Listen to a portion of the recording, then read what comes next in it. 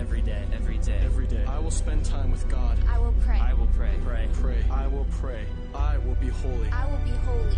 Holy. I will be I will be holy. I will fulfill God's purpose for me in my generation. my generation. My generation. I will fulfill God's purpose for my generation. for me and my generation. My generation. I will live the vow. Let's go to Matthew chapter 16. Put one finger in Matthew chapter 16, and then why don't you put another one in 2 Corinthians 6. Put another finger in Philippians 3. And then put one more finger in Mark 12. All right? Father, we love my kids. Right now I'm in a season right now where I put my 2-year-old, my 4-year-old, my 5-year-old all in the same bathtub and wash all of them at the same time, because to do it one at a time is just so hard. So I'm multitasking, and I force all of them to get in the bathtub. I don't even let them get into the big soaking tub. I make them get into the small bathtub because I can't lean over that far because I'm 5'5". And so I throw all of them into the little tub, and at the very end, of the bathtub, you know what I'm talking about, there's a drain, right? So you got one end with it's kind of sloped, right, like that. You know what I'm talking about in the bathtub? So you got one end that's kind of up here, so the water splashes, and then down here is the little drain right there. That's where that works, right? See, my kids call that side, the area where the drain is, they call that the deep end. And so I look at it and I think, that's not that deep, but to them, that's the deep end. I think that's how God looks at us when we were talking about going deep tonight. He's like, you guys are calling that the deep end? That's cute. That's real cute. That's not deep. So anyway, no matter how much we want to go deep, even in our 50, 60, 70 years on the earth, we're barely going to get just a little bit. But we'll take what we can get. We'll go as deep as we possibly can. And obviously, our goal is not to say, well, God is so big and God is so deep and God is so much and we can't even fathom Him and His omniscience and His immutability and His omnipresence. It's so complex and it's so much that I won't even try. The opposite spirit is the spirit that we want to live in, which is, I know that He is awesome, He is holy, He is unsearchable. 1 Corinthians 2:10 says we can't even, that the Holy Spirit wants to reveal the deep things of God to us, and so we make it our aim. We make it our goal to go deep. That's our motivation, the fact and the knowledge that there's much to learn and much to know, that becomes our goal. And so, anyway, did you put a finger in Genesis 1? Let's put another finger right there. Genesis chapter 1. Let me just read this to you. Genesis chapter 1, verse 28. Then God blessed them, and God said to them. So He's talking to Adam and Eve, right? Be fruitful and multiply. I figured, you're in furnace, and so I figured you know that it's Adam and Eve in Genesis 1. But if you don't, this is your Bible. Genesis 1 is Adam and Eve, all right? There you go. Bible 101. All right, good. Justin got a master's degree and didn't know that. All right, so then God blessed, just kidding. Then God blessed them, and God said to them, be fruitful and multiply. Fill the earth and subdue it. Have dominion over the fish of the sea, over the birds of the air, and over every living thing that moves on the earth. And God said, see, I have given you every herb that yields seed, which is on the face of all the earth, and every tree whose fruit yields seed. To you it shall be for food. And to every beast of the earth, to every bird of the air, and to everything that creeps on the earth, in which there is life, I have given you green herb for food, and it was so. So here's God talking to Adam and Eve, and He says, everything in this garden, it's all yours. Everything. It's all yours. And so you have Adam and Eve, and they have, in essence, in the beginning, they have everything. It's all there for them. And so you can imagine being Adam and Eve living in the garden. All of the food is there for you. You're there to rule over the animals. You're walking in union and communion with God. The Scripture says that Adam would walk with God in the cool of the evening. So they have relationship with God. They have dominion over the earth. It's a good life. And in that time, they've got stuff. Straight up. They have the food that they need. They have the shelter. They have everything that they need. It's all right there. They're 100% fully taken care of. And then sin enters the world. And they say yes to sin. And when they say yes to sin, then the war-torn creation begins. Then everything changes. Because when sin enters the world, all of a sudden then the things that were once good, the things that once were just fantastic and living in the garden and living in the joy and the pleasure of what God has for them, have the potential to become idols. And suddenly we have the pursuit of food can be an idol. Suddenly the desire to dominate can become an idol. Suddenly we have all of the things, all of the possessions, all of the stuff that prior to sin was so good, and now all of a sudden it has the potential to become so bad in the pursuit of it, in the lack, in the overabundance, in the addiction, you name what it is. And so you and I live in a war-torn creation. You and I live in a season now where those things that were so wonderful that are available to us, many turn into idols.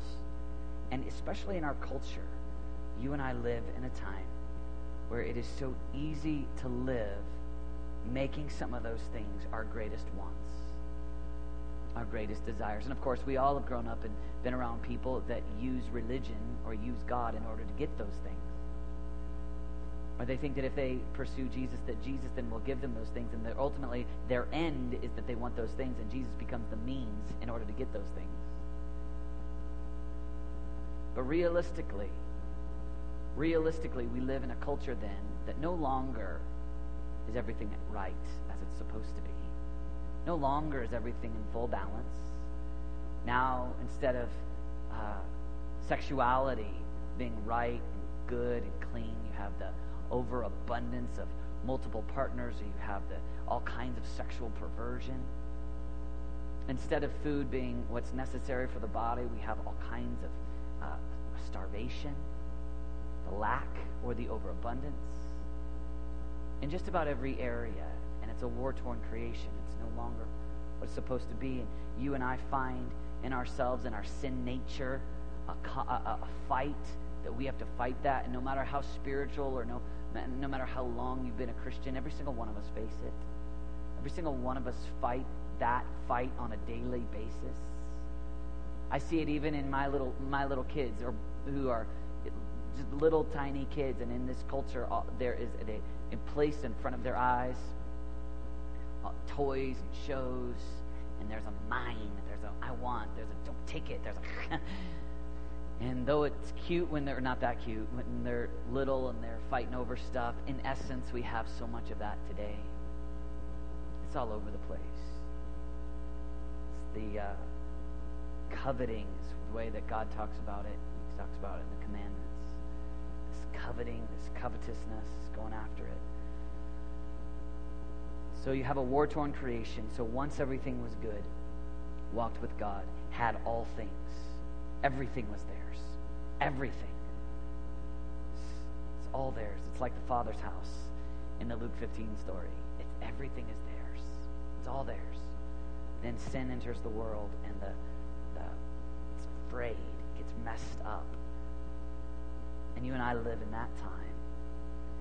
But then good news takes place. You and I know the gospel story. We know about the incarnation of the God-man coming to the earth. God comes to earth, becomes a man for us.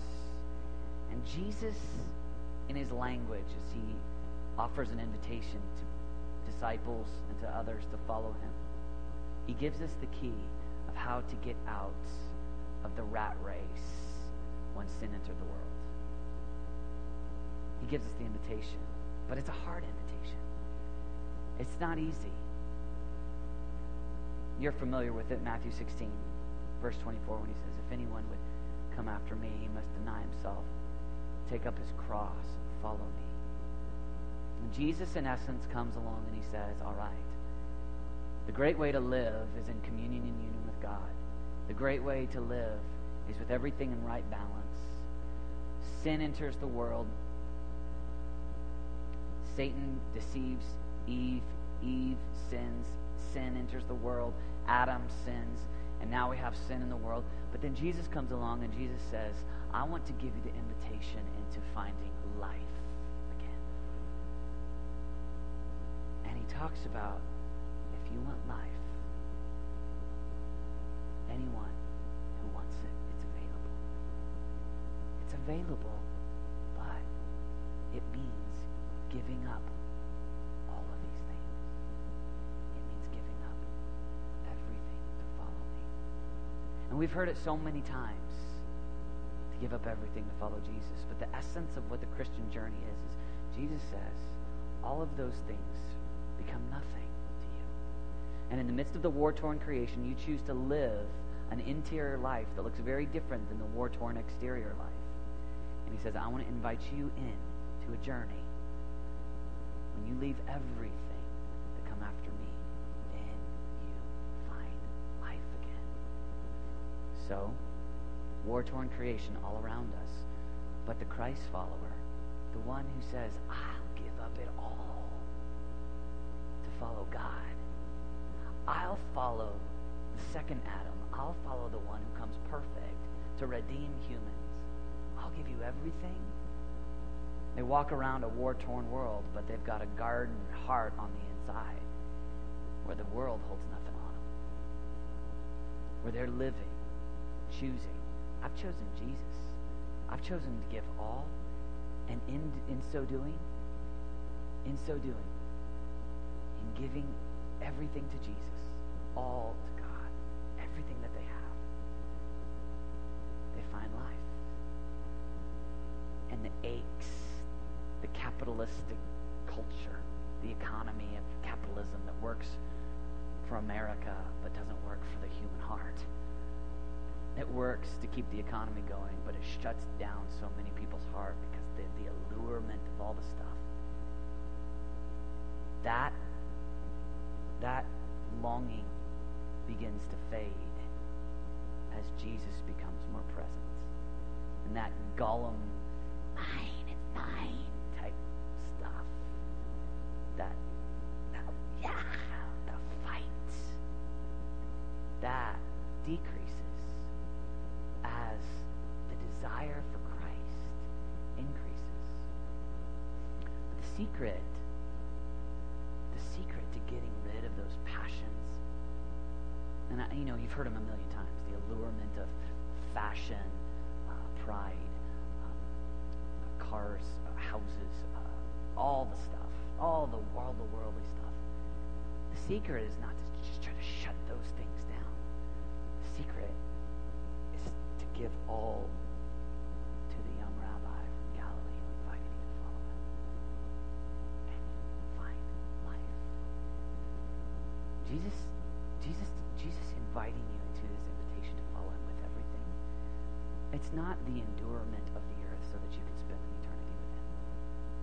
I came that you might have life, John 10. I came that you might have life and life to the full. He actually shows us a better way. He actually shows us a way to live above the war-torn creation that's wrestling with sin in the world.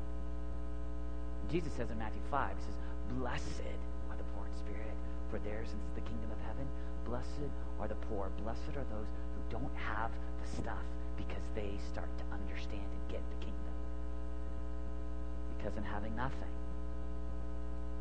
they gain all. In getting rid of it, they find life. And it's in choosing Christ. It's in choosing Jesus with all of our hearts. And I have been around college students long enough and 20-somethings long enough that sometimes this gets a little bit confusing because people say, okay, what are you talking about? Are you talking about that I need to pull like a St. Francis of Assisi and give every penny and every, run out into the, St. Francis of Assisi left and took stripped down stark naked and went into the wilderness and said, I'm going to give everything to God? Is that what I'm supposed to do? No. What are you talking about? Here's what I'm talking about. We can't put measurements. Everybody wants to put measurements and just tell me what to do. The joy of following Jesus is I can't tell you. We're talking about your heart. We're talking about Jesus is your Lord, not a practical list from a religious guy telling you what to do. That's the joy of being a Christ follower. So I can't sit here and tell Trevor exactly what it looks like for him. That's why it's relationship. It's not just a commandment from some present-day Bible teacher. No Bible teacher ever can, but God can. And Jesus will lead you. And only you, in following in communion and walking with him, will know this is what he wants me to do. This is what it means to give everything. For some people to give everything, it means surrendering much money. God calls them to live on little. For others, it may be that they have the mind capacity that they could get an MBA and become the wealthiest man around, but instead, God's called them to get a bachelor's degree in theology and go be a pastor somewhere, and one day we'll find out from Jesus what obedience looked like for all of us. But the person who gives away the dollars versus the person that becomes, I just make those examples because the person who goes into theology is never going to get rich unless you go on Christian television, then you might. And then I'd be nervous. And so, but anyway, sorry, bunny trail. No matter what, one day we'll stand before God and we'll find out what it meant to give everything. What everything is, what everything is supposed to be. It's like when we look at Abraham. When you look at Abraham was rich. Abraham had all this stuff. God had blessed Abraham like crazy. And yet, when God tells Abraham to go sacrifice his son, pretty crazy moment, isn't it? Pretty crazy moment when all your buds are looking at you going, that old Abraham, and he's got everything. And the guy's got more animals, he's wealthy, he's got all the stuff. Abraham possesses everything. But see, the joy about the story of Abraham is that even in the midst of Abraham's wealth, he possessed nothing. Even in the midst of Abraham having it all, when it was time to give up the thing that he loved the most, he said, God, I trust you. And we don't know. Scholars talk like the story of Abraham is so mind-baffling about a father. God tells Abraham to sacrifice his son. Like, what does that mean? What does that look like? But I'll tell you this. Abraham knows the heart of God. And he says, all right. Rather than getting in, allowing theological knots to go around in my head, I'm going to just be obedient, and I trust the heart of God. Maybe he'll raise him from the dead. Maybe he'll send a ram in the thicket. Who knows what will happen? But I trust in God. I've already given you everything. Sure, I have sheep. Sure, I have goats. Sure, I have tents. Sure, I'm one of the wealthiest. But you know what? Everything is yours. God looks at Abraham and says, now I know. Now I know that everything that you have is mine. You're mine. See, God wants the depth. The story, the ideas, we talk about going deep, and I'm thinking about how going deep. Going deep is not getting a PhD in Bible. Jesus didn't seem real impressed with the Bible scholars of the day. But yet he was very impressed with some really poor women that give a mite or an alabaster jar on his feet. Or a leper that says thank you. So when we talk about going deep, we're not talking about like, man, let's wrestle with the theological stuff, because Jesus looks at the children and says to many of the Bible scholars, these guys are way ahead of you in line. It's about the heart. I'm not belittling being a Bible student, but that's not the essence of depth. You want to go deep? The essence of deep is I'm in love. And love gives all. And the evidence of love is obedience. That's what Jesus says. John 14, if you love me, you'll obey me. The essence of obedience shows that there's love. And if there's love, then there's depth. Nobody can take it from you. You want to go deep? Love much.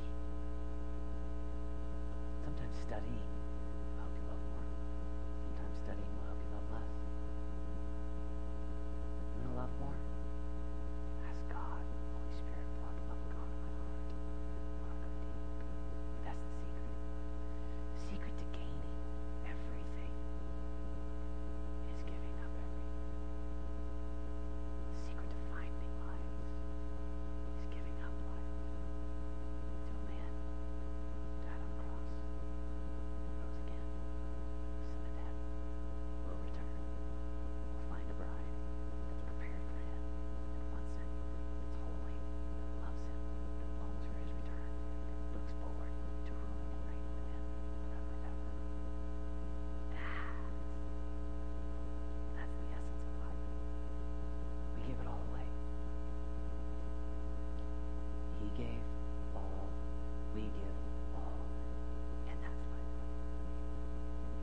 Paul says in 2 Corinthians 6, verse 10, rather, as servants of God, we commend ourselves in every way, in great endurance, troubles, hardships, and distress. Verse 5.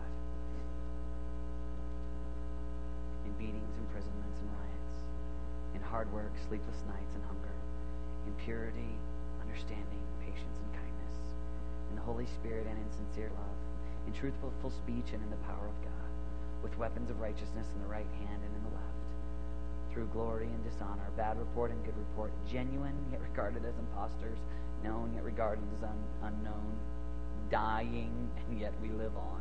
That's my favorite one of all time. Dying and yet we live on. That's our story. Dying every day and yet finding life in it. Beaten and yet not killed. Sorrowful yet always rejoicing. Poor yet making many rich. Having nothing. And yet possessing everything. That is the story of Abraham. That is the story of the disciples. That is the story of Paul. That is the story of Mary of Bethany. That is the story of the widow's mite. That is our story. I got nothing. My heart is yours. My family is yours. My future is yours. My dollars are yours. My hours are yours. All is yours. I have nothing. And by actually denying myself, taking my cross and giving all, I find that I get everything. How ridiculous if Matthew and Peter and James, John, Thomas, and those guys, if they said, well, you want me to follow you? Yeah. Okay. Let me measure staying here, continuing the fish business, getting a couple cool new nets in a couple years, living in Capernaum, hanging with the fellas, the late night fire in Capernaum, doing what first century fishermen do, whatever that is. Let me really think about that versus watching the God of the ages transform me over time, die on a cross, raised from the dead, give me a mission. I get to be one of the heralders of Him forever, and I will start raising the dead myself, seeing people healed, not just seeing Him do it, but I do it, and then I get my name on one of the 12 foundation stones in the eternal city, last for 1 trillion years. I'll choose the late night fires in Capernaum. See, but they had to leave the late night fires in Capernaum and leave everything to gain everything, to gain it all. And that's their story. That is the common story of the gospel over and over. You want to go deep? You will never go deep if you don't surrender everything. If you say, Jesus, I'll give you this peace in my heart, but don't take that. I'll give you a year in the furnace, but I won't give you my fears that I'll be single. I won't give you my fears of money. I won't give you my education. I won't give you my 3-bedroom house and a white picket fence. Hopes. I won't give you. No, He says, I want everything. And it's getting everything that people find. That you find having nothing. Paul's not just like, hey, let me just write out some good rhetoric. These things actually happened to him. When he says this, beaten, he was beaten with rods. Shipwrecked, he was literally shipwrecked. When he says having nothing, he's not like theoretically. No, he is in a prison cell, has nothing. And yet he goes, but my heart is alive. and I'm fulfilling my mandate given to me by Jesus in Acts 9 when he tells me to stop persecuting Christians and build his church. And I actually see Jesus, makes me blind for a few days, fish scales fall out of my eyes, and now I got a mission and a purpose. And I have everything. And I get to, I'm sure he didn't know that he was writing 2/3 of the New Testament, but he knew that he was smart. He was really helping some churches. I've got nothing. I used to have a lot. I used to have a horse and a donkey. I got nothing. I used to be well respected. And now I have to write to the church in Rome, I'm not ashamed of the gospel because it is the power and because nobody respects me. But I press on. I'm one of the Messiah's misfits. That makes sense to the world, but I've got, and that's your joy. And because so often it's in Bible language, we don't get it today. But that is your story right here and right now. You will have people that look at you and they don't understand. What are you doing? Prayer meeting after prayer meeting. You guys have a prayer room going. You're going to go spend your afternoon in an empty classroom at a building with flags around it? Are you crazy? You're going to go spend yet another night praying? You're going to an accountability group where you open up Bibles and confess your sins to each other and beckon each other unto an invisible God? Many are going to look at you and go, are you crazy? What's wrong with you? Are you nuts? But the very nature of what we want and who we are is we go, you don't understand. I know that I'm giving up some of the logical resources that I could potentially have. I'm giving up some of the logical applause of man that I could have. I mean, you're good looking and you've got the potential to get an education faster and you could be making more money if tonight you were working as a sandwich artist rather than here. I mean, you've got all kinds of ways. Money, education, power, dating, media, mood. There's a whole lot of other things you could be doing. And a whole lot of people look at you and go, why are you doing it? Why are you going and opening up Bibles again with pen and paper and prayer over and over and over again? And deep in your heart, there's this growing confession. I have nothing, but I have everything. It's Paul in a Roman prison cell. Whatever is to my gain, I consider loss and bring to surpassing greatness of Jesus. Sure, I have less money. Sure, it's taking me a little bit longer to get my education. Sure, I have a little less money in my pocket because, I can't work at the Gap as many hours because I keep going to all these prayer meetings. But you have no idea what's going on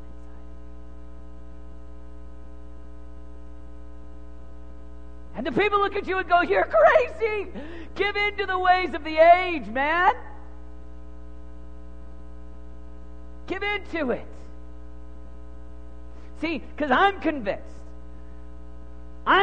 that in this culture, right now, it's not so much money. That age there was far more beggars. We read the stories about the beggars, all the different. But today, you can work for minimum wage and have running water and have food to eat. So people, it's not so much how much money you have that people look at you and go, what are you thinking? Today, the scoffers, it's about your time. It's about your time. Come on. Because with time you can fill it with education, you can fill it with entertainment.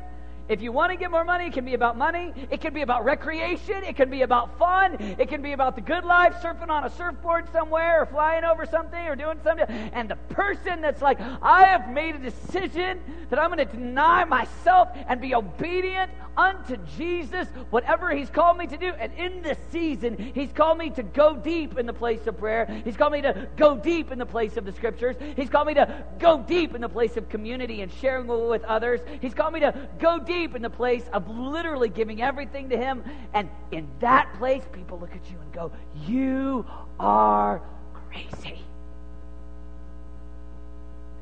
I invite you, bring it on. Oh, that we'd have 1,000 more. Oh, that our lives would be so countercultural that there'd be more people going, what's up with you? Nico's got it right now. Nico, worship leader. He leads worship like every day around here. I was talking to someone in church the other day, and they were like, what's up with that guy? I don't get it. And I go, I get it. I know what's going on with Nico. He's got a holy addiction, and he just would rather sing than try to make more money like what you're wanting him to do. What's going on with Nico? See, he's not theoretical, Israel. You've got it. You have opportunity to make more money, to do more things. Yet, as we say, I must become less. He must become greater. I want him to have everything. We come into the prayer room. Say, okay, Jesus, take this piece. Take this desire. Take this area of covetousness. Take this area of fear. Take this area of selfish ambition. Take this area. And over time, we're transformed to where we're actually giving him everything and all. And we wake up and we go, I have it all. I've got joy like an ocean. I've got peace like a river. Holy cabooses, this is good. God is good. They go, what? You're feasting on God, and you're in love with God, and you like God, and life looks good to you because you're seeing through the God lens. You've given everything to him, and he'll be, in denial of self. You find life. We find life. That's why I don't look at you and go, hey, way to go, you're going to some prayer meetings. Yeah. I don't look at you and go, oh, thank you. We just need that room to be so full of people. We just need this room. We're just so glad that 7 people showed up to the prayer. No way. I trashed that logic years ago. I look at you guys and I go, huh. You're the most ambitious people I know. Not noble.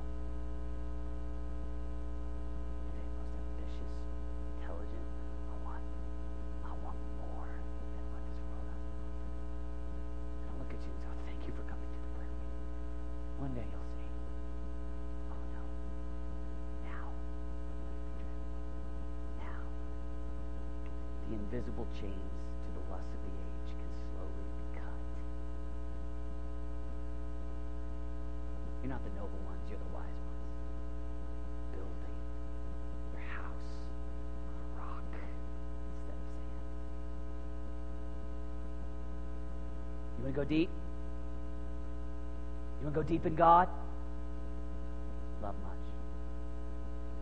Love much. You're obedient. If you're obedient, it'll take some of you to mud huts in Mexico. It'll take some of you to Europe. It'll take some of you to Africa. It'll take some of you to Northgate. It'll take some of you to the White House. It'll take some of you to D.C. It'll take some of you into the world of computers, others into writing. No religious Bible guy can tell you what's